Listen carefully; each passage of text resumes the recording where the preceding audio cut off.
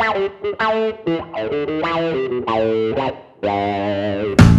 to the Functional Nutrition Podcast. I'm your host, Erin Holt, and I'm a board-certified integrative and functional nutritionist. I live on the seacoast of New Hampshire and work with clients in my virtual practice all over the world through private consultations and online nutrition and functional medicine programs. Functional medicine nutrition is all about diving deep with people to get to the root cause of their health issues.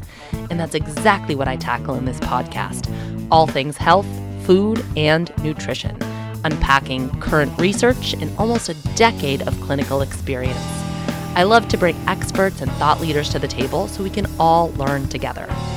Please keep in mind this podcast is created for educational purposes only and should never be used as a replacement for medical diagnosis or treatment. Thanks for joining me. Now let's dive in.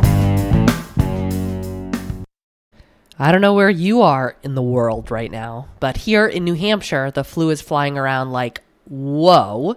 I heard that 100 kids from my daughter's school were home with the flu. It's not even a big school. Now add to that the threat of the coronavirus and everyone is freaking out, myself included. I just couldn't go on social media or even turn on the TV last week without hearing about it. And then would also hear the backlash. Why is everyone freaking out about the coronavirus? Because the flu is way more deadly. You should be scared of that. Cool. If you have anxiety flags like I do, they were flying high this week, which is why I'm here in your ear hole right now. I was planning to do a listener question show this week, but we're going to put that one off so we can hopefully soothe your souls this week. Now, I know that I've already discussed cold and flu prevention on the show before quite a few times. We've got episode 7, natural cold and flu prevention. We've got episode 36, natural cold and flu prevention with herbalist Amy McKelvey from Her Vital Way. We've got episode 80, staying healthy through the holidays.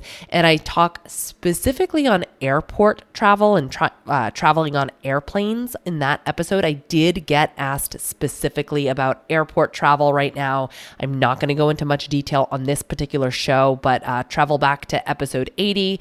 You can learn a thing or two. I will also link to Dr. Ben Lynch. He is the founder of Seeking Health. He also wrote the book Dirty Genes, and he did a Facebook Live last week that I found to be pretty good. So I'm going to share that link with you in the show notes. He was talking a lot about the coronavirus, what we can do for prevention, and also his opinion on airport travel right now. Cancel it. That's what he said. So you can listen to that one if you're worried about traveling around. Now, all of those episodes are great, sound as a pound advice. So go back and listen to the other episodes if you've not done so already. But despite having all of that info in my brain, I still find myself spending a lot of time looking into antivirals and protection against all of this. And I figured that if I wanted all of that information, then surely you did too. So again, here I am. I'm going to compile all of my resources here for you so you can just listen, stop here and employ these tactics. Or if you want to do a bit of a deeper dive for yourself, there's going to be a lot of PubMed links and other sorts of links all up in the show notes. So you can go down any rabbit hole you choose to soothe your anxiety. Now, the funny thing about this is, as I was compiling all this information, my daughter and my husband had the flu, hence my vested interest. And then I ended up getting it a few days later. So I was able to put a lot of this stuff into practice. Later, I'm going to tell you exactly what I personally did because I only had a fever and symptoms for like 24 hours. You can tell I'm a little stuffed up right now. I have this like lingering, like weird cold symptoms, but I was not laid out and leveled beyond like a weekend. Most people that I'm talking to were down and out for well over a week. I just spoke with somebody yesterday who was in bed for 8 days straight. So it seems like what's going around is pretty gnarly. But if we can support our immune systems, hopefully it's not going to take us down so badly. So today we're going to go over general immune maintenance and prevention, what to do if you've been exposed or you're around somebody who has it, like myself. I mean, my 5-year-old was kissing me on the lips with the flu. So I was like, okay, here we go. This is going to happen. What we can do to prevent the spread. Don't kiss people with the flu on the lips. It's like a little spoiler alert. What to do when you first start feeling symptoms, treatment for early onset flu, and then ways to ease your symptoms, including what to do with a fever, because that is a big one that I've been getting a lot of questions about. Now, I want you to know that the incubation period of influenza is about 48 hours. Some folks will succumb within 24 hours. This means that if you've been exposed to someone who knowingly has the flu, you've got about a day to leap yourself into action. So I want you to have this episode on the ready. We're going to discuss nutritional supplements. We're going to discuss herbs. I will briefly touch upon homeopathics as an option. And of course, we're going to weave some powerful food as medicine tactics into all of this. Now, I did, in addition to the show notes and the links to the PubMed research and everything I talk about, I actually put together a flu prevention and care guide for you. So if you want that, now if you're already on my newsletter list, no worries, it's going to be sent out to you anyway. If you're not, I'm going to put the link in the show notes to the guide so you can grab that. That way you don't feel like you have to take notes throughout this entire episode. It's all packaged up for you there, including recipes and lots of goodies. And one thing, I'm just going to ask you for a favor. If you appreciate the guide and or the work that I'm doing here through this podcast, please leave me a podcast review on iTunes. It's so helpful to get this podcast into the hands of more people so we can help more people get healthy. I know it's kind of a pain in the butt, but the way that I see it, it's not a terrible exchange. Taking 2 minutes of your time isn't the worst exchange for the 25 plus hours of work this week that I've put into the show. Yeah? Cool? All right. Appreciate it so much. Now, I got to shout out, this episode is sponsored by Coyote River Hemp Company, which is quite fitting because I used their hemp CBD oil to ease my symptoms when I had the flu. I was thinking to myself, I really don't want to use Advil. I didn't want to bring my fever down for all the reasons that we'll talk about later in the show, but I was in a ton of pain. I mean, the body aches from the flu are no joke. So I figured it would be worth a try, and here's why. Cannabinoids can downregulate cytokine production. Now, cytokines, you might have heard this word before. They are inflammatory chemicals that your body produces in response to infection. And it's actually not the infection itself that causes the pain and the body ache, but it's this cytokine response. So it's not the flu that's making you feel crappy, but it's this inflammatory cascade that the flu kicks off. And now anything that can reduce the cytokines will also lessen disease severity, reduce complications like lung damage with the flu, and just make you feel better, hopefully. We're going to talk about some other plant medicine specific herbs that can lower the cytokines that are packaged up with influenza. We'll talk about those later in the show, but I had a lot of luck with Coyote River's hemp oil.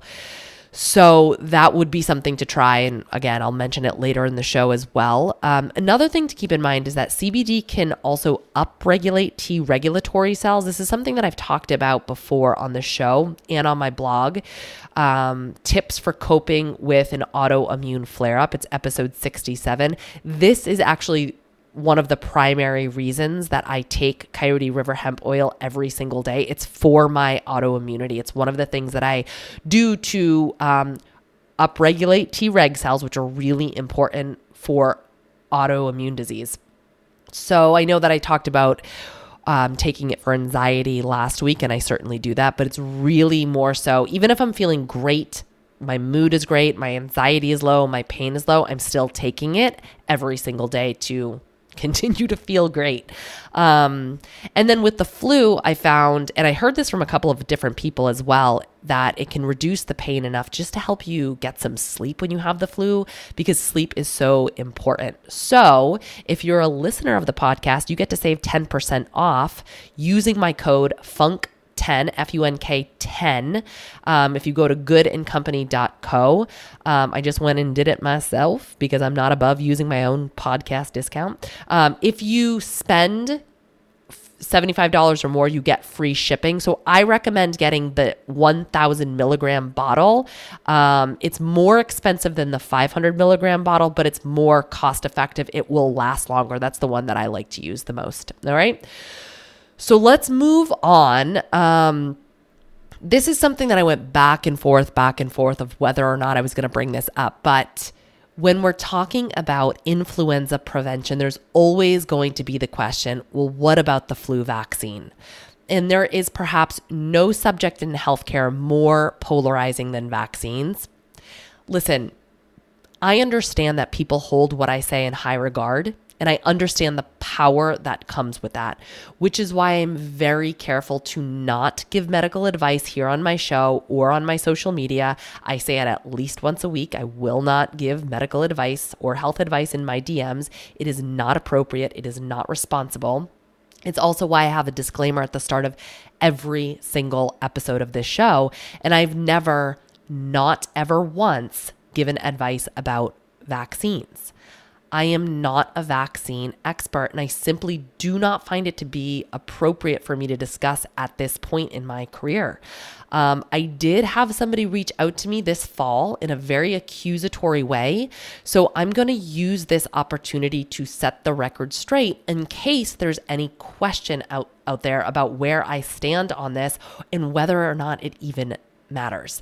An account follower on social media contacted me to let me know she was disappointed, direct quote, that I was advocating for an anti-vax lifestyle, another direct quote, and for cutting out modern medicine, another direct quote. Now listen, if I was worried about keeping everyone happy with the words that I say, then I would say exactly nothing of substance. I wouldn't be able to put out any content at all. This podcast would not exist because trying to keep everyone happy is impossible. So I understand that some things I say, not all of my listeners are going to agree with. And I'm cool with that. And I think you guys are all pretty cool with that too. We're all adults here. But when I am falsely accused of being irresponsible with my platforms, that really upsets me because I take this role very seriously, and I spend a lot of time creating free content so people can live their healthiest lives, and I never want to take advantage of that. So the irony of the situation is that she contacted me literally 30 minutes after I got home from my daughter's 5-year pediatrician appointment where she got all of her shots. Here's my response. I'm going to read it out loud to you for a couple of different reasons, which I'll explain in a second. I actually just got home from my daughter's 5-year checkup where she got all of her shots. She is fully vaccinated, and I have never once advocated for an anti-vaxxing lifestyle, nor have I advocated for cutting out modern medicine. Last week, I shared another doctor's post regarding the flu shot. I did not create the content.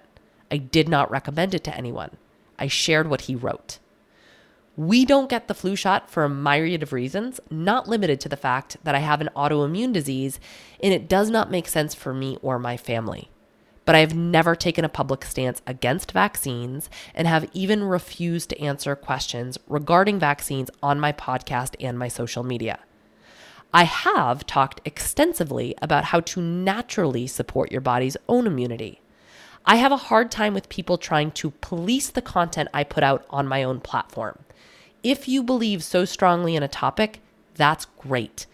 Build a platform to do your own advocacy work. But telling me what I can and cannot say on my own platform is inappropriate. So that is my forever stance. Please keep that in mind when I mention this report. I'm going to mention a report, and I will link to it in my show notes. And if it rubs up against what you believe to be true about vaccines, you can just move on from it, okay? I don't need the hate mail. I will not read it. So the report is entitled Vaccines for Preventing Influenza in Healthy Adults, and it looked at 50 different reports, 40 of which were clinical trials of over 70,000 people. So it's a good sample size we're working with here. You know, it's a big group of people. Here's a quote. In the relatively uncommon circumstance of vaccine matching the viral circulating strain and high circulation, 4% of unvaccinated people versus 1% of vaccinated people developed influenza symptoms. The corresponding figures for poor vaccine matching were 2% and 1%. Authors' conclusions were that influenza vaccines have a modest effect in reducing influenza symptoms and working days lost. There is no evidence that they affect complications such as pneumonia or transmission, and had no effect on hospital admissions or complication rates. So some people just don't want to run the risk of vaccination for those odds. And I personally fall into that category. I also want to point out, and this is a personal choice that I've made for myself, I also want to point out that I see this from a public health and state safety standpoint, and I take my role in the collective pretty gosh darn seriously. So I will discuss ways to prevent the spread of influenza, what I do and what you can also do. And I think we can all put more effort on this front too, because it is our collective responsibility. And I am certainly not arguing that point. So as always, it's not a black and white discussion. There are so many areas of gray. And I think one of the reasons it is so polarizing is because people stand in the black area and then people stand in the white area, and they refuse to acknowledge the middle area. Here's a case in point of how it can be a lot of gray area. This review includes 15 out of 36 trials funded by industry. An earlier systemic review of 274 influenza vaccine studies published found that industry-funded studies were published in more prestigious journals and cited more. Studies funded from public sources were significantly less likely to report conclusions favorable to the vaccines. The review showed that reliable evidence on influenza vaccines is thin, but there is evidence of widespread manipulation of conclusions. So basically, some of the information that we're receiving about vaccines is funded and manipulated by the industry of itself. In other words, the plot thickens, right? I'm not saying vaccines are good, bad, or indifferent. It's just, it's hard to know for sure. And the point is, I'm not telling you to get the flu shot or not to get the flu shot. That is your body, that is your business, and that is your choice. But we do know that the flu shot doesn't completely prevent the flu in most cases. So whether or not you get the vaccine, you also want to have some tools in your arsenal and some tricks up your sleeve for influenza prevention. And that is really the purpose of today's show. It's not to judge or chastise anybody who decides to get the flu vaccine or not get the flu vaccine. And let that be extraordinarily clear.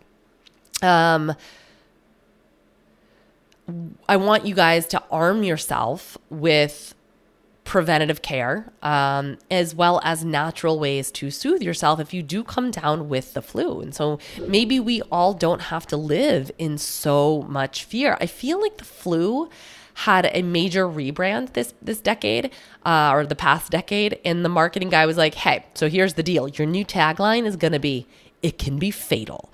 Because I have heard that so much in the past 6 years. It's like, I heard it when I was pregnant. I heard it after I gave birth. I've heard it the past 5.5 years of being a mom. Well, it could be fatal. The flu can be fatal. And I just don't remember hearing that, growing up as a kid or even in my early adulthood. So I feel like it's a new fear tactic push. And I get it. I'm certainly not trying to downplay the seriousness of flu complications. Influenza can be fatal. There absolutely can be complications. I'm not arguing that. I guess my question is, does putting the fear of death into people make it any less fatal? What I'm about to say is gonna earn me some flack, no doubt, because it's still considered woo-woo and weird and out there, but it's actually not. We have to look to the current research on how much power our belief systems have on our physical bodies. And think about it. There's a really big difference between running around thinking I'm terrified that the flu can be fatal, so I'm going to make a lot of fear-based decisions, and thinking my body knows what to do. I trust my body.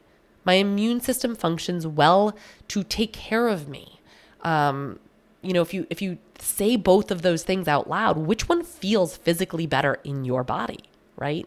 It's not the fear-based thinking. The truth of the matter is, if you give your body what it needs, it does know what to do. And maybe, just maybe, we have to put more faith in our bodies and less faith in a medical system that is constantly telling us to be fearful of our bodies. With that said, let us dive into prevention. You should be supporting your immune health every single day, not just when you get sick. That's not how many of us go about it. We're like, I feel the sniffles coming on. Let me pound some Emergen-C. Hey, it might work, but what would work even better is to do all the things that your immune system needs to do every single day of your life. We have to start with the obvious: ample hydration. Stay drinking water. I find that it's a little bit tricky to do in the winter. Thirst seems to go down, but you still have to get plenty of water and hydration into your system. We need good nutrition. I'm not going to go into too much detail here because it's, what this show is all about. So listen to the show. But we need good, solid nutrition, low sugar, pathogens like viruses, bacterial pathogens. They like to feed on sugar. So getting sugar out of our diet, and I'm not talking about natural sugars and fruit sugars. I'm talking about added sugars, is really, really important for immune health. Around this time of year, I find that I do really well with eating week 4 of the Carb Compatibility Project. So if you've ever done my CCP before, you know what I'm talking about, right? Cutting out most sugar from foods. I just find that my immune system functions way better. And if you haven't done the CCP, I will be offering it again in the spring, date to be announced, but you can jump on that.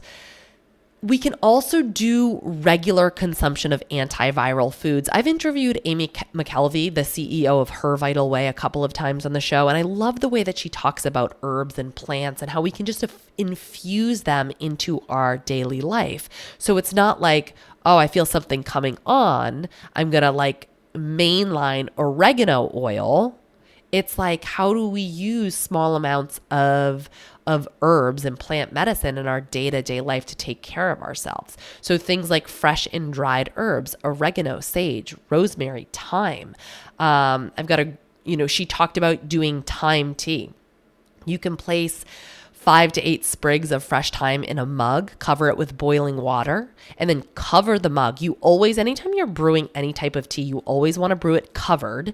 Let it steep for about 10 minutes and then drink that. You can do that every single day. Astragalus. She talked about putting astragalus root into her soups and her stews. I have a couple of recipes that use astragalus powder. You can put astragalus powder into your elderberry syrup.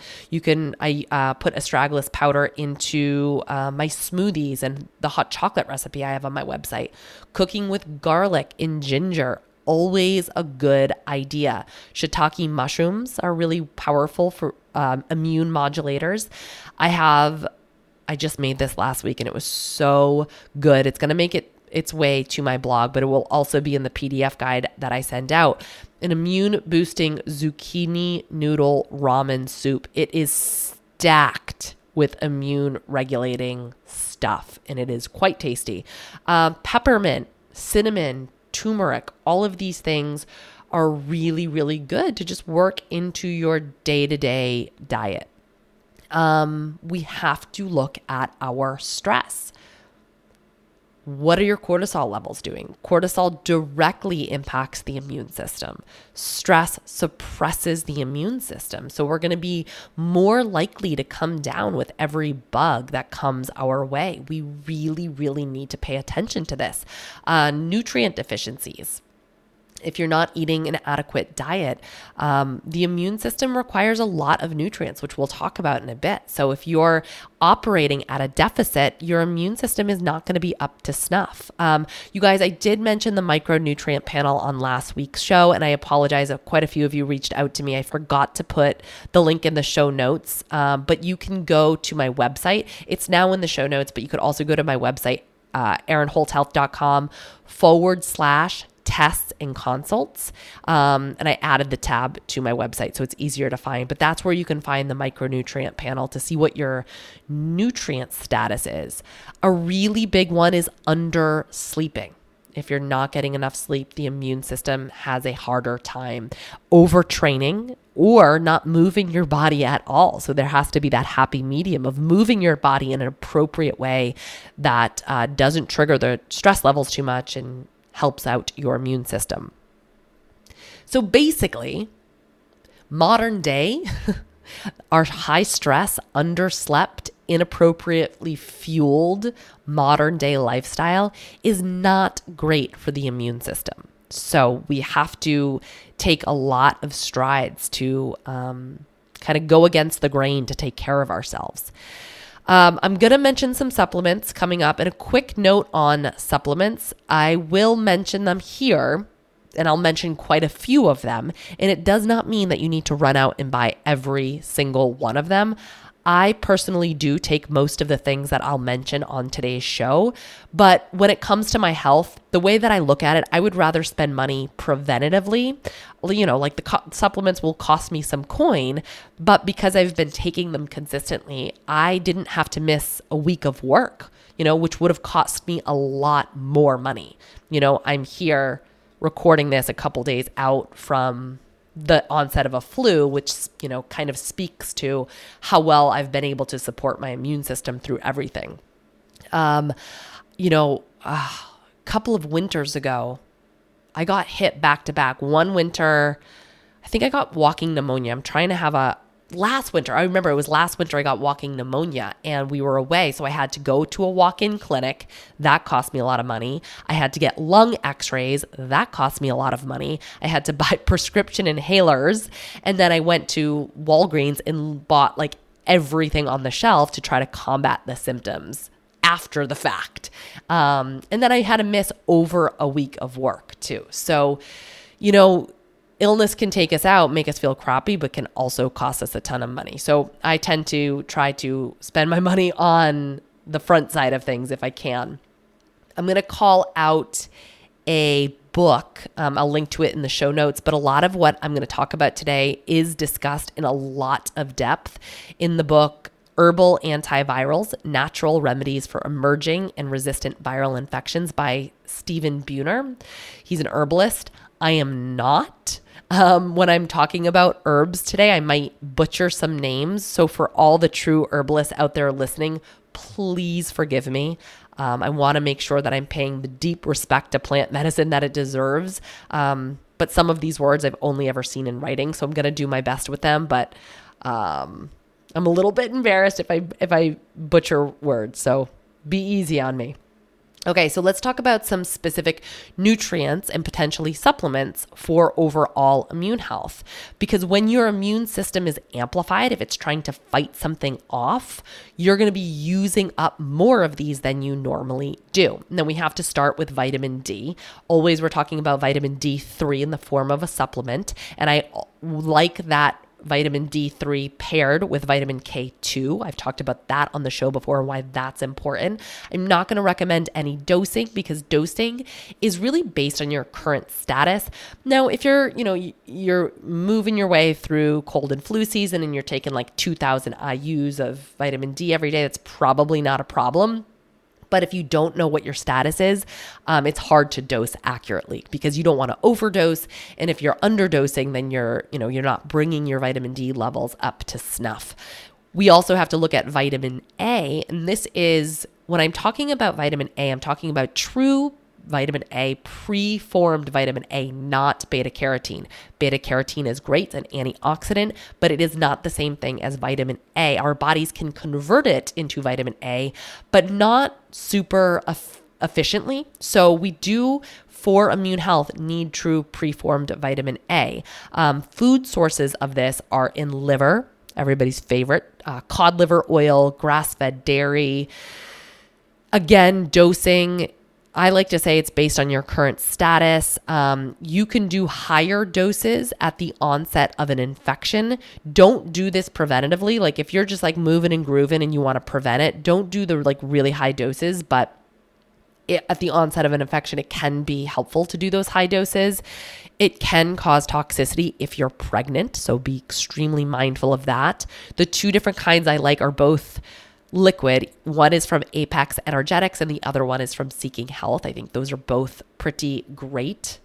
And then we've got everybody's favorite, vitamin C. Now it's pretty okay to like dose yourself up with vitamin C because your body's going to let you know if the dose is too high. You'll get loose stools if you take too much, or you might get some gas or cramping in the belly. I think it's fine to do like 2 grams, 2,000 milligrams, up to 3,000 milligrams. You don't want to get it all in one fell swoop. You can kind of like sip it throughout the course of the day. I love Seeking Health's, they have a powder that's quite tasty. It also has some flavonoids in it. Another really good way to get in vitamin C is liposomal vitamin C. Viruses live inside of our cells, so liposomal can drive that vitamin C inside the cell. All the supplements I'm talking about today, you can get on my online dispensary if you're looking for where to purchase. You certainly don't have to, but just know that they do live there if you're looking for specific things. And then zinc and selenium can also be really helpful during influenza infections. Zinc, you want to shoot for, 25 to 40 grams a day. I don't like to see people go too high with zinc because it can throw off copper. Great ways to get in zinc through the diet are oysters, shellfish, red meat, pumpkin seeds. Selenium is another good one. You want about 200 micrograms per day. So be sure you're checking your other supplements and your multivitamins to make sure that you're not overdoing these things. Food sources of selenium include Brazil nuts, seafood, sunflower seeds. Ocean fish are among the richest sources of selenium. Interestingly, selenium in freshwater fish is more variable and it can be limited because selenium levels really reflect the selenium levels in the soil. So the selenium levels in freshwater fish reflect the selenium levels in soil. And it's exactly what we were talking about last week. It's like you need to know where your food was grown, or, your food is only as nutritious as the soil that it was grown in. So mineral content really varies depending on where the food was grown. And that even applies to fish. So keep that in mind. All right. I told you I would give you the exact lineup of what I was doing. So these are the supplements that I was taking in order when Hattie and Scott were sick, because I was like, I gotta stay healthy. Like somebody has to stay healthy here. So I was taking glutathione. I kind of doubled down on glutathione supplementation because it can help the body combat viral infection. I talked about that on episode 80. Most glutathione supplements are hard to absorb because the molecule is pretty unstable. So you want to make sure that if you're supplementing it with it, you take a liposomal in an acetyl version. I use the Apex Energetics trisomal glutathione, and it also contains NAC and acetylcysteine, which has been shown to inhibit the replication of influenza A. So kind of get like more bang for your buck with that one. I was also taking elderberry syrup. So I have, it's my most visited recipe on my website, my elderberry syrup recipe. So I actually changed the recipe a little bit. I added double the amount of elderberries, and it made a more like a thicker syrup, which I really, really liked. So I changed the recipe on my website to reflect that. I just gave more variance in how much elderberries you can use. And obviously, the more elderberries you use, the more potent it's going to be in terms of its antiviral capacity. I do want to point out here that elderberry syrup might not be appropriate for some folks with autoimmune disease because it can increase cytokine levels. So we were talking about cytokines earlier in the show. It is not necessarily a good thing to push up cytokines in those of us with dysregulated immune systems. So I just want to post that as a disclaimer. We do not have the time to get into that conversation in depth today, but it's something to be aware of. Now, I myself take elderberry syrup without problem, and I do have a diagnosed autoimmune disease. So it's not going to be the case for everybody, just some folks. So if you've been taking elderberry syrup with no problem, you're good. If you notice that you feel kind of crappy after taking elderberry syrup, that could be a good indication that it's not working for you. And then resveratrol.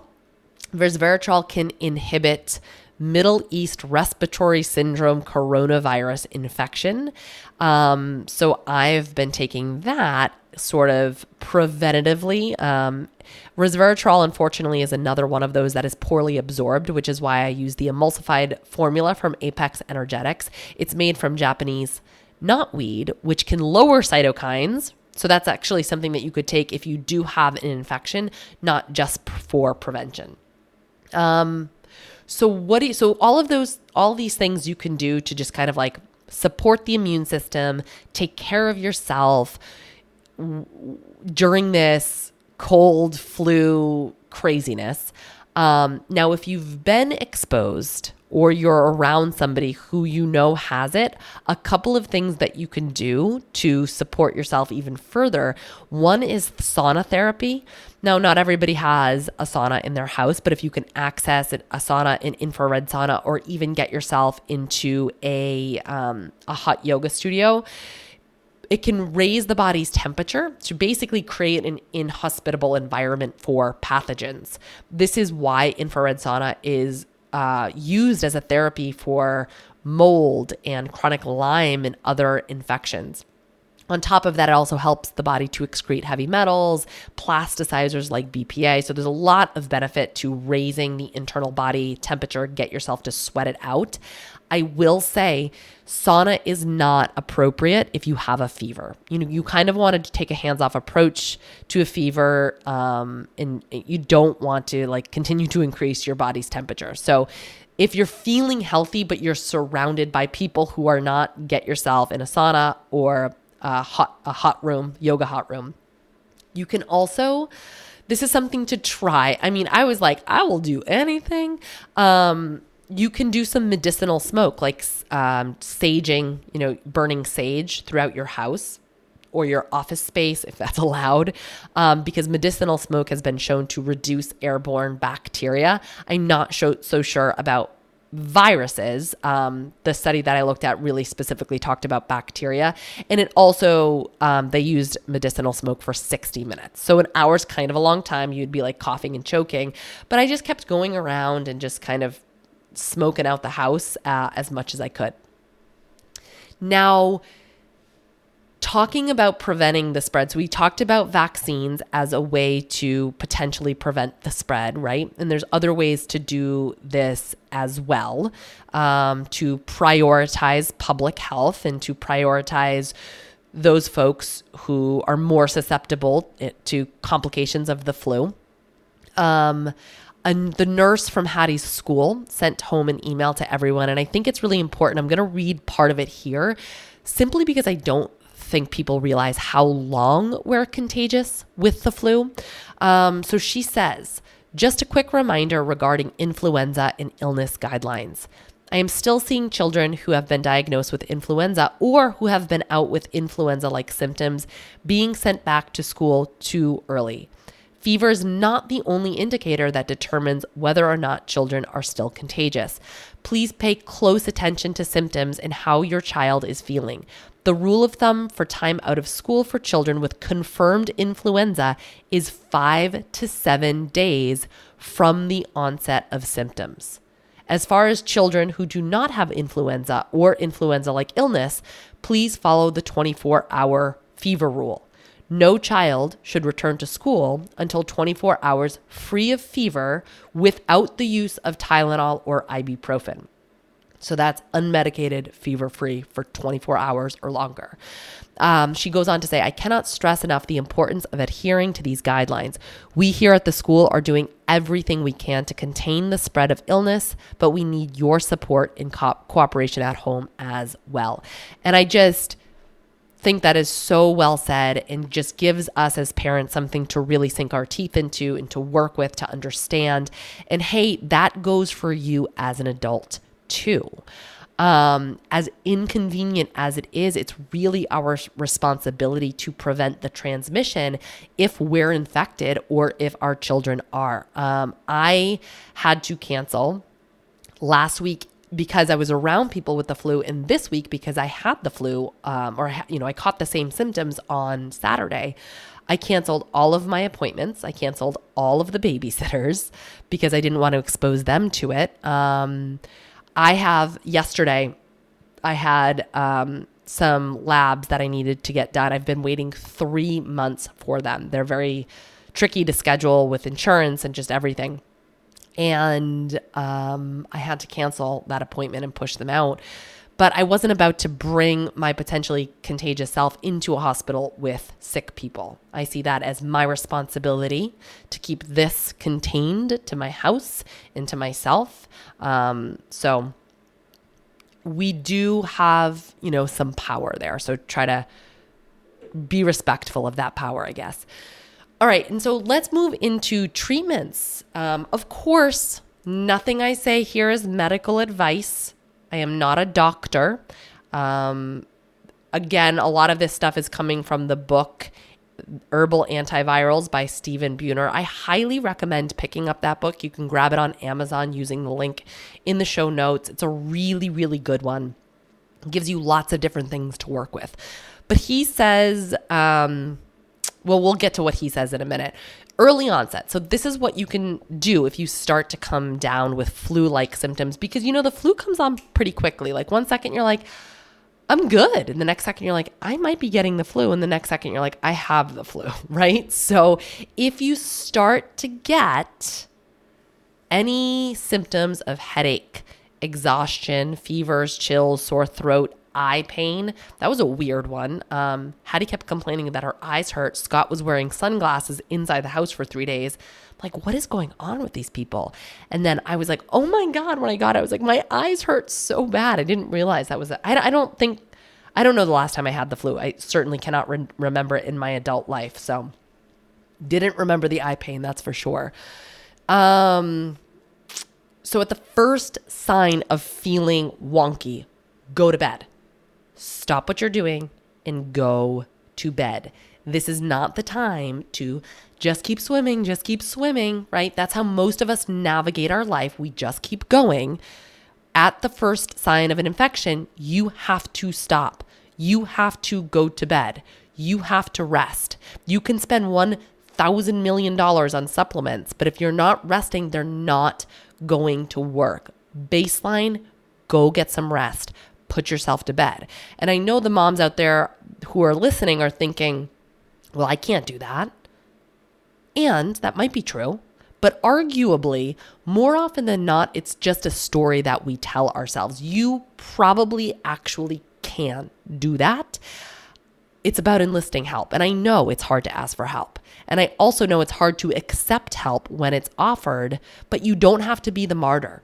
Enlist help so you can take care of yourself. So you don't feel like crap for 3 weeks. Maybe you feel like crap for 3 days, then you can get on with being the amazing caretaker and parent that you are. One thing that I said to Hattie, who's 5.5, I said, because she was asking me for a lot. This was on Sunday. So the fever had broke, but I was still, not 100%. And she was asking me for a lot. And I got down on my knees and I looked her right in the eye and I said, Hattie, remember when you were sick? And she's like, yeah. And I was like, you laid on the couch and watched shows all day long and mommy took care of you? She said, yeah. And I was like, remember when daddy was sick and he stayed in bed and he laid down on the couch and he watched shows. She was like, yeah. I was like, now mommy is sick. And that's what mommy needs to do. Right? Like I want to teach her that it's okay for me to take care of myself, and it's okay for me to prioritize my health above what she might need in that exact moment. So we can do this. And by doing so, we're also setting an example for our children, because we want our children to take care of themselves, right? But how are they ever going to know how to do that if they don't have an example? So also, at the first sign, don't work out. It's okay to take a break, right? So exercise, as great as it is for the immune system, when you're starting to come down with something, it's usually best to skip the workout. On Friday, I noticed myself feeling like a little tired, right? Saturday morning, I woke up with like a full-blown fever and like chills and all that. Friday, I was like, I feel a little off. So instead of going for an intense workout, I went for a walk. I took Murray for a walk. And about a mile in, I'm like, I don't think I should be doing this. I feel a little weird. I'm like, it's just a walk, no big deal. So I just went for like 3.5 mile walk, and I came back and I was like, shoot. I immediately went to the store to grab all of my like accoutrements, because I'm like, I'm starting to feel bad. So that walk was a mistake. I should have just sat on my bum and rested. Coming down with something that in hindsight was a mistake, even though it was just like a simple walk. I'm going to talk for a second about homeopathics. I am no expert. I don't understand homeopathics, and I don't love to talk on things that I don't know about. So what I'm going to do is put a link in the show notes to a guide on homeopathics for flu prevention and what to do and what to take if you start coming down with a flu. Anecdotally, I have heard nothing but amazing things with using homeopathics to prevent and treat the flu. And there's really absolutely no risk. So it's one of those things that it's like, can't hurt to try. There is a very popular homeopathic remedy called, I'm going to butcher it, oscillococcinum. You probably recognize it. It comes in a white box. You can find that pretty easily at Whole Foods and health food stores, and even at Walgreens sometimes, and drugstores. So that would be one to pick up, pretty easy to find, that you can take at the onset of symptoms. But you check out that guide. Dr. Stephen Buhner also recommends that in his book as well.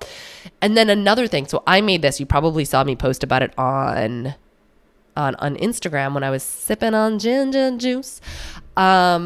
Ginger juice ginger itself is a very powerful antiviral, and making ginger juice, you're like basically concentrating it. So it can help to shorten the duration of the infection, as well as thin mucus and protect the mucous membranes. So you can take it right at the onset to like maybe kick the virus out. But even if you can't, it's still really helpful to continue to drink it throughout the virus, because it's going to help with your symptoms. So what you should do is go out, buy a ton of organic ginger and juice it. And then you can take little shots of ginger juice, or you can use the recipe that's in the PDF guide. I think I posted it on Instagram too, but basically you're pouring like a shot glass worth of ginger juice into a mug. You're putting some lime juice, the juice of a squozen lime. Buhner always says squozen in his book, and I freaking love it. And you can sip that. He uses cayenne pepper and honey. I didn't do the cayenne pepper just because I just didn't want to. And I wasn't doing any sugar, so I didn't do the honey either. So I did lime juice, ginger juice, and hot water, and just cranked that. And it was amazing. I happen to really love ginger. And you can do this for kiddos too, but ginger tends to be pretty spicy. Hattie hates ginger. It's like her arch nemesis of food. So I couldn't get her to do it, but something you could kind of tinker around with, maybe doing a little bit more honey, a little bit less ginger. Buhner recommends drinking 2 to 6 cups per day at the onset of an infection. So You can kind of just sip on that, and it's like really soothing too, and warm and nice. Now, if you don't have a juicer, you can use like a cheese grater and just grate fresh ginger into a mug. I'll also use a garlic press, to like press out. You kind of cut a chunk of ginger, put it through the garlic press, and that's a pretty good way. That's how I cook with gingers, with a garlic press. And if you do have a juicer, make sure that you don't toss out the ginger fiber that's left over from juicing, because you can take all of that. Did you hear me stutter? This is how exciting I think this is. I'm like, can't get the words out fast enough. Ginger juice is so amazing. You can throw it in a glass jar, pour some boiling water over it, and you can make tea from the fibers because there's a lot of juice left over. So you're buying up all this ginger root. You want to make sure you get the most bang for your buck. Basically, you're going to be doing a lot of weird shit with ginger. So just like buy 6 pounds of it and buckle up for a time. Okay, let's move on to herbs. One quote from Stephen Buhner. He says, there are thousands of combination of plant medicines that can be created to treat respiratory infections. There is no one right way to the truth, which I love. Don't worry about getting this exactly right. See what you can find. Again, all this stuff is on my online dispensary, but go to your local health food store, see what you can come up with, do some combination of them. Don't freak out that if you're missing 1 or 2 herbs, nothing's going to work. You can't mess this up. Okay. Just take care of yourself. That's first and foremost. So his antiviral tincture formulation contains equal parts Chinese skullcap, isatis, licorice root. I'm not going to even try to pronounce them because I'm going to mess it up. Lomadium, red root, yerba santa, elephant tree, osha, and immortal or pleurisy root. All right, the one that I didn't want to say was hutunia. Anyway, all of this is found in the PDF. So if you want to see the herbs spelled out, grab that PDF. So those, they all contain antivirals that can help to kill the virus and then keep it from entering the body. Licorice is a really good one. I use licorice. It's mucoprotective. It's anti-inflammatory. It's expectorant. It's also an adaptogen. And then Chinese skullcap is anti-inflammatory, specific to the cytokine cascades that the flu creates. It can lower fevers, and it's also an expectorant. So what I did a modified version. I used equal parts licorice, Chinese skullcap, and lomadium. And dosage needs to be high for it to work. So that is something that I got from his book, because I've used herbs for 15 or more years. And I think sometimes why they're not effective is because I'm not doing them often enough. I'm not using high enough dose and not doing them consistently enough. And I think that's probably true for a lot of us. Recently on a podcast episode about why you shouldn't self-treat your gut, I talked about how our microbiomes aren't in a position to really use herbal medicine like they once were. So that could be part of it. But I think the other part of it is like we're just not using high enough dose. I think a lot of us are kind of scared of herbs. Again, modern medicine puts a lot of fear into us about this sort of thing. So check out his book if you want a really structured guideline. I think that's important. But he suggests for moderate flu, you do 60 drops, which is about half a teaspoon every hour. And for the severe flu, you're doing 1 to 2 teaspoons every hour. And he explains other reasons why the dosing needs to be pretty darn high for it to be effective. He also recommends an immune supporting complex, which is equal parts astragalus, cordyceps, and rhodiola. All are active against influenza. Astragalus and cordyceps are both specific for the cytokine cascade that's started by influenza. Remember that those cytokines, we want to lower those down to prevent complications and to make you feel better. They all have antiviral actions. They modulate an overactive immune response, and they lower cytokines. And the dose is the same as the other one. So for moderate flu, we're doing 60 drops every hour. For severe flu, you're doing 1 to 2 teaspoons every hour. So That's a good one. Now, I do want to briefly touch upon intermittent fasting. You guys know my stance on intermittent fasting. It personally does not work very well for my adrenals and my blood sugar. But kind of interesting because my body just naturally slipped into it on its own. In fact, right now it's 11 a.m. and I'm actually fasting right now. My appetite has been very, very wonky. In that I wake up and I can't even think about food. Like I just can't even handle the thought of food. And then my appetite kicks on and I'm like, eating really, like plenty of calories, but kind of like very specific things. Anyway, I'm just following what my body is telling me to do. I'm slipping into that. My body knows what it needs to do to take care of me. So I'm just going to continue to listen to it. If it tells me to rest, I'm going to rest. If it tells me to eat, I'm going to eat. If it tells me what to eat, I'm going to listen. If it tells me not to eat, I'm also going to listen. I figured this is worth noting because fasting promotes something called autophagy, which literally means self-eat. Our body has this system where it goes around and kind of scavenges and eats up old broken down organelles and proteins and cell membranes and then recycles them for use because we don't want old destroyed cells hanging around, right? That's what causes disease or one of the mechanisms that drives it. So our body goes in and eats itself, which is just so fascinating. The body, again, knows what it's doing. Don't be afraid of your body. Start to work in harmony with your body. You guys can like power up and be, a real power couple, a dream team, if you will. So what turns off that process? Eating. Glucose, an insulin response, right? In response to glucose. And also proteins all turn off that self-cleaning process. The main regulator of autophagy is something called mTOR. When mTOR goes up, it shuts down autophagy, and mTOR is very sensitive to dietary protein. So the reason that I say that is some people will say do a protein fast where you eat very little protein.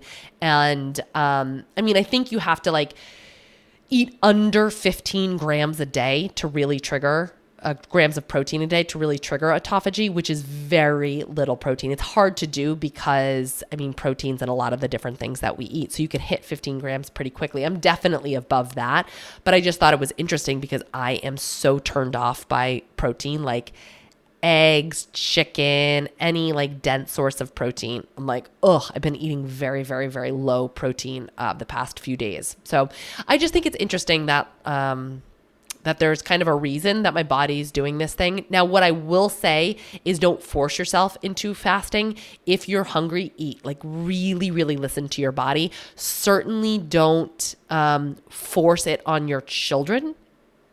It's sad that I have to say that, but I do have to say that. So if your kiddo is sick and they're hungry, feed them. Try not to feed them sugar. I think just doing what keeps them comfortable. Make sure they're adequately hydrated. Bone broth is really good. We did a lot of coconut water, which, obviously contains sugar. We did a lot of water, a lot of herbal teas designed for children, and a lot of water. Hattie had no appetite, and when it came back, it was a little bit weird. So we did some smoothies and things like that. But trying to honor, and then obviously monitoring, where she was at and all that stuff, make sure she wasn't getting too weak and that sort of thing. It wasn't a concern for me. Oh, a quick thing. I did get asked about the child's cold care tea that I posted. And I got that at the Mustard Seed in Nottingham, but they also have a website, I do believe. So, okay. That's what to do at the onset. What if it takes over and you're symptomatic? What if you're feeling like poop? Here are some things you can do to ease your symptoms. And we have to talk about fever for both yourself and your child. Fevers can be so nerve-wracking. Keep in mind they do tend to climb in the evening, which is generally when you're feeling the most stressed and anxious about it. So that's always good for the old anxiety. But there's even a term for it. It's called fever phobia and started about 20 years ago. Parents are just terrified of fevers in their children. I'll link to a couple of different a couple of different reports. One is called Fever Phobia Revisited. Have parental misconceptions about fever changed in 20 years? Which is saying that as a parent, your worry about a fever actually is a misconception. One of the quotes from it is, parental concerns arise in part because of the belief that fever is a disease rather than a symptom or sign of illness, right? The fever itself isn't the problem. The fever is responding to what's going on inside the person. Another clinical report from the American Academy of Pediatrics. I'm just going to read this whole darn quote because it's really important. Fever in a child is one of the most common clinical symptoms managed by pediatricians and other healthcare providers, and a frequent cause of parental concern. Many parents administer fever-lowering medications, even when there is minimal or no fever, because they are concerned that the child must maintain a quote-unquote normal temperature. Fever, however, is not the primary illness, but is a physiologic mechanism that has beneficial effects in fighting infection. There is no evidence that fever itself worsens the course of an illness or that it causes long-term neurologic complications. Thus, the primary goal of treating the febrile child should be to improve the child's overall comfort rather than focus on the normalization of body temperature. When counseling the parents or caregivers of a febrile child, the general well-being of the child, the importance of monitoring activity, observing the signs of serious illness, encouraging appropriate fluid intake, and the safe storage of medication should be emphasized. Now, I personally don't treat the fever since it doesn't help them clear the infection any faster. So I kind of like to take a hands-off approach, let the immune system do its thing, try not to interfere too much. I'm constantly monitoring Hattie, watching how she's doing, seeing, is she laughing? Is she cracking jokes? Does she, it's normal for them to be a little bit under the weather, but like, is she completely not herself? Those are all signs that, hey, something warrants the parental attention here. Fever is not an illness, right? It's the body's natural response that helps to fight infection. So they're actually a good thing. It's a good sign that the immune system's jumping in and responding as it should. Anything over 100.4 is considered a fever. Most fevers are in the range of 101 to 103.5. A high fever is anything over 103.5. And again, like we were talking about the sauna, the body's raising the internal temperature to create that inhospitable environment for the buggies that are making us sick, right? So the idea is that if we let the immune system and let the fever do its job, it's going to kind of handle things on its own. Now, Tylenol, ibuprofen, those types of medications can reduce the fever a little bit, but they're not addressing the underlying cause. They don't shorten the duration of the illness. They can definitely make your kid more comfortable, make you more comfortable, which, if somebody's in a lot of pain, we want to ease that pain. We don't want them to feel terrible just for the sake of like suffering, right? But they carry risks. I talked about last week, I think, that Tylenol has been associated with liver toxicity. It burns up your body's glutathione stores. Ibuprofen and other NSAIDs can cause gastritis, and it doesn't take much for them to cause that stomach bleeding and problems. So, use them with discretion. They should not be the very first thing, in my opinion, the very first thing that we turn to anytime we get into like a little issue. This is all from Aviva Romm. I'll link to her. She has a really good article about it, which I think is good to read because it's not, like you got to kind of like soothe your soul a little bit as a parent when your kid has a fever. So I will post a lot of good things to read if you're trying to make that decision of like, how do I handle this? And it's not just like from like weird bloggers that have no business giving this information. It's from pediatricians. It's from medical doctors. Like I myself am not either of those, right? So like, let's really listen to the people who should be giving this advice. And I think that's important. So basically she says, see the doctor. And I'm saying this because I want to make sure that I cover my grounds and it doesn't come across that I'm giving piss poor or irresponsible advice. So there are times when you would want to see a doctor for a fever. For all babies under 1 month old, if they have a fever, you got to take them to the doctor right away. Babies under 3 months old with a high fever should be seen by a doctor. Any kids who are not taking fluids, they're not urinating a normal amount, or they're not acting right, should be seen by a doctor, like what I was talking about before, right? And if something's a little off, take them to the doctor. That's what we ended up doing with Hattie. She had a fever for 2 days. Then her fever broke. She was totally cool. 3 days, she was symptom-free, fever-free. She was like kicking ass, taking names. And then she woke up with a cough one morning. And we're like, this is weird. And she was just off. And I'm like, I got to keep this kid out of school. I got to like shut down everything because this isn't right. And by the I would say 11 a.m., I was calling the doctor. I'm like, we got to bring this kid in. Something's off. I just knew, I could see something was not right with her. And sure enough, she had the flu. So glad we did. Influenza A. Who else did you bring to the doctor? Any kid that has a fever with a stiff neck, persistent vomiting, or severe headache should be seen by a doctor. If your child has severe ear pain or severe belly pain, if your child is lethargic, that means he's not really like waking up fully. He seems weak, sort of limp, just lying there, doesn't really make eye contact. If the fever stays high for more than 3 to 5 days. If you feel worried that your child has a serious illness, take your child to the doctor. And she goes on to say, remember, trust your mama intuition, better safe than sorry. And like I said, in talking to different people, it seems that the general guidelines are anything above 104 might warrant some intervention. Again, not medical advice here, but like if it's under 104, you're probably fine to let it ride. If it's above 104, you might want to do something to reduce the fever. Now, some natural things, because somebody asked me this, what are some natural things to do to reduce a fever? Peppermint tea is a diaphoretic. It makes you sweat. So that would be a good one. The ginger juice will also do that. But again, if you're a child, ginger juice can be a little rough because it's spicy.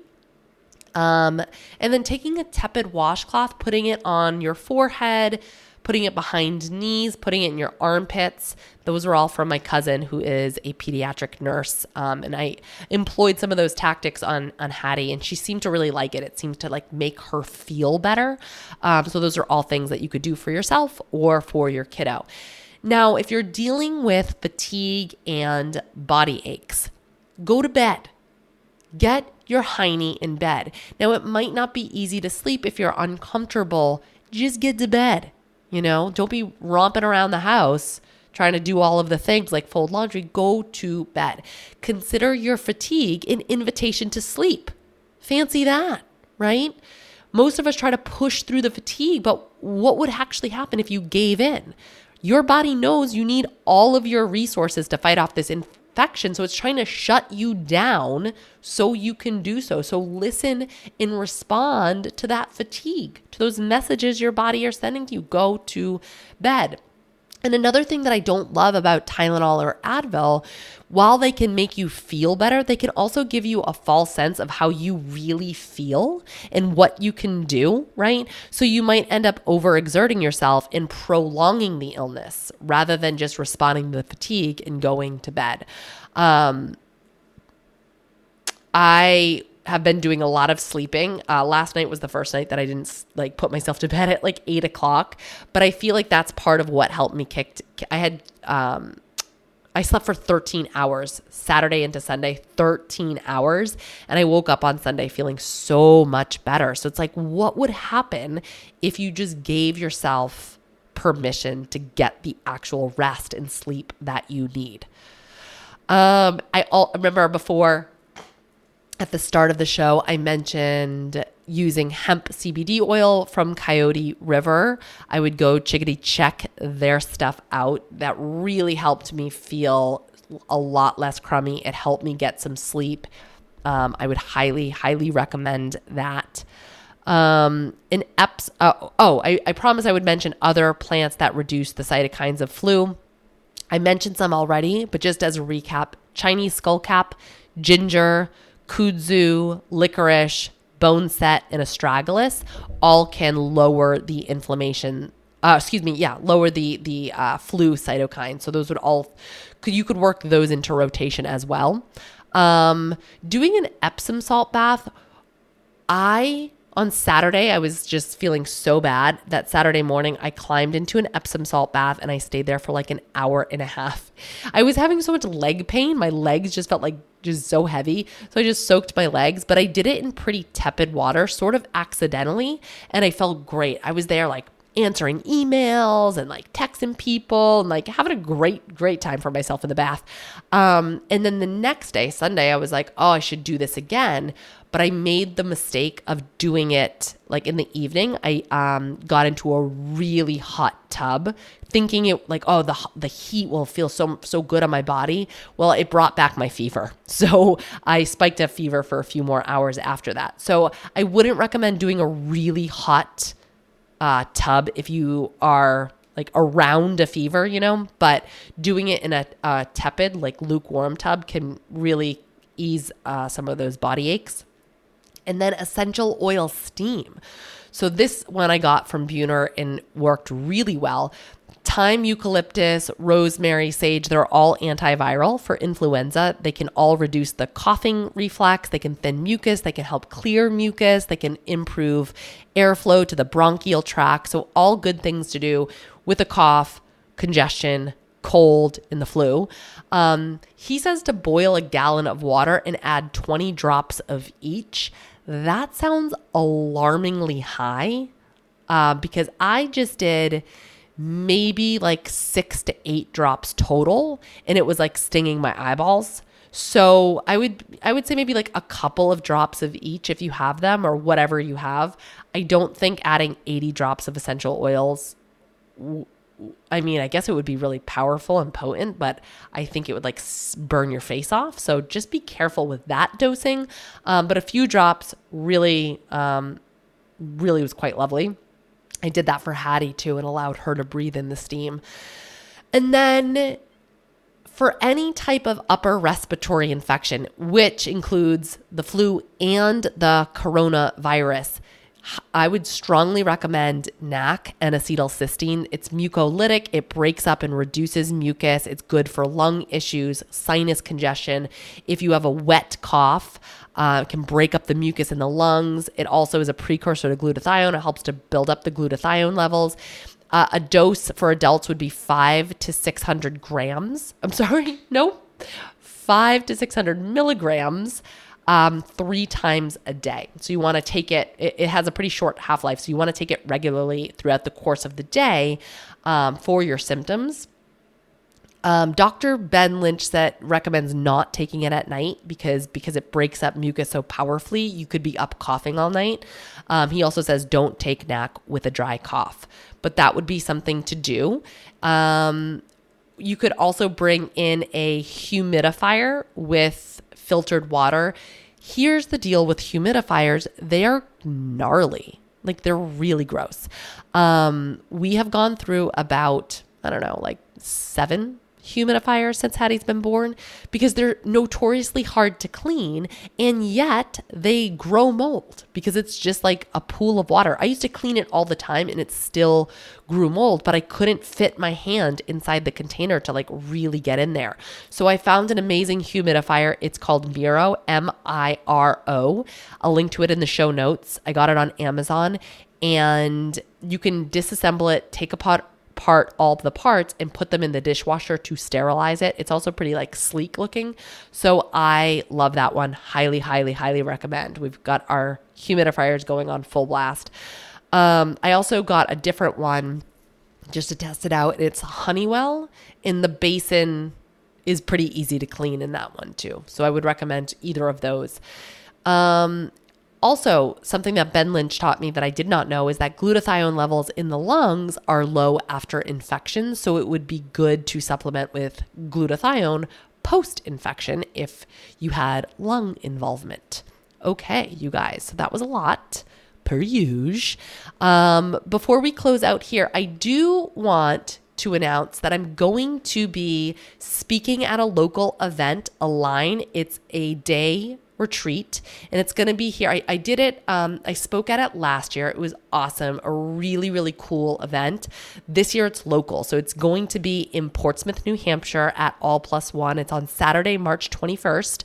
Right after my birthday, so you can come celebrate my birthday with me. It's going to be, the entire event is from 10 a.m. to 5:30 p.m., so it is an all-day affair.